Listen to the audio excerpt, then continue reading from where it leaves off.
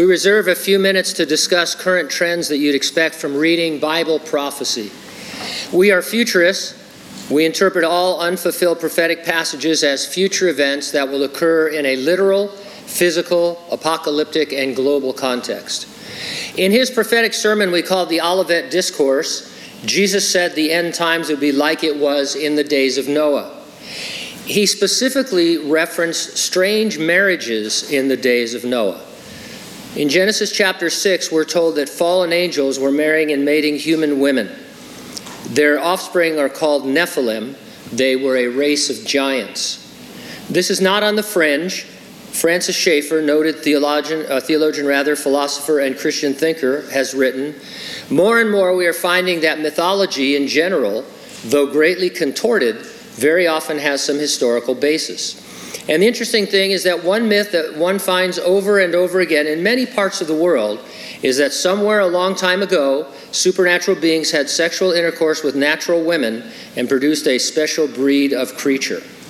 Fallen angels were attempting to corrupt and destroy the human race by altering its essential DNA. Noah is described as a just man, perfect in all his generations. Now, this word perfect doesn't mean sinless, because no one is sinless. It has to do with health and physical condition. And from this we infer that Noah was chosen to carry on and restart humanity after the flood because his genetic bloodline and ancestry were still 100% human. We expect a trend towards altering DNA, and we see it as we search the news. We've reported on human gene editing many times before.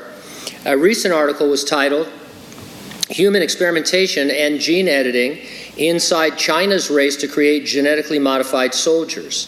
John Ratcliffe, the head of America's intelligence community, is quoted, "China has even conducted human testing on members of the People's Liberation Army in hope of developing soldiers with biologically enhanced capabilities." There's another aspect of this corruption that we rarely mention, perhaps because it's even stranger. In the Genesis account, we read that God looked upon the earth, and indeed it was corrupt. All flesh had corrupted their way on the earth. All flesh would extend to animals. The DNA of animal species was corrupt as well. Now, human-animal hybrid experiments are being conducted in the world today. As long ago as 2003, an article said, Chinese scientists have used parts of the cloning process to produce human-rabbit hybrids. More than 100 of the hybrids were allowed to develop for several days before being destroyed to allow extraction of their embryonic stem cells. 2007, scientists have created the world's first human-sheep hybrid, which has the body of a sheep and half human organs. The sheep have 15% human cells, 85% animal cells, and their evolution brings the prospect of animal organs being transplanted into humans one step closer. 2021, scientists have successfully grown monkey embryos containing human cells for the first time, the latest milestone in a rapidly advancing field. They observed human and monkey cells divide and grow together in a dish, with at least 3 embryos surviving to 19 days after fertilization. These hybrids are called chimera. While there are no human-animal chimera in the Bible, angel-animal chimera may have existed in the days of Noah and afterward. The ancient book of Jubilees is not considered inspired by God, although it is one of 4 additional books in the Catholic Bible. One of the passages in Jubilee reads, "The sons of God," referring to the fallen angels of Genesis, "lusted after mortal women and defiled themselves by sexual intercourse. Before the end, they were indiscriminately enjoying virgins, matrons, men, and beasts." And angel-animal hybrids would account for the origin of many chimera attributed to mythology, such as centaurs and minotaurs. Something called lion men are reported in ancient Nubia, Egypt, India, and Germany. It's a recurring character or creature, and they may be in the Bible. This is just a maybe, but let me read this to you. It's 2 Samuel chapter 23, verse 20. It's a chapter about David's mighty men, the warriors that accompanied him.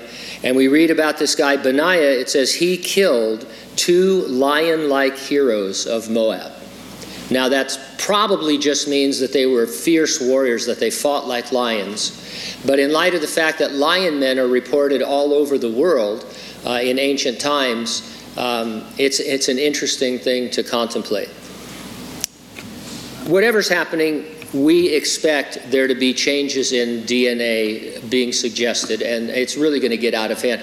Every article ends with a talk about the ethics involved, and nobody knows what's ethical and what's unethical about messing with human DNA and messing with animal DNA, because we all want the organs that could be produced, because there's a big move to live forever, and that would be a big part of it.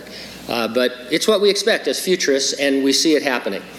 We believe the resurrection and the rapture of the church are imminent. Jesus will return in the clouds. He will resurrect the dead in Christ. Those of us who are alive and remain will be changed, and given our glorified bodies, will be caught up to heaven to be with the Lord. It could happen at any moment. It definitely will happen before the Great Tribulation. Are you ready for the rapture? If not, get ready, stay ready, keep looking up. Ready or not, Jesus is coming.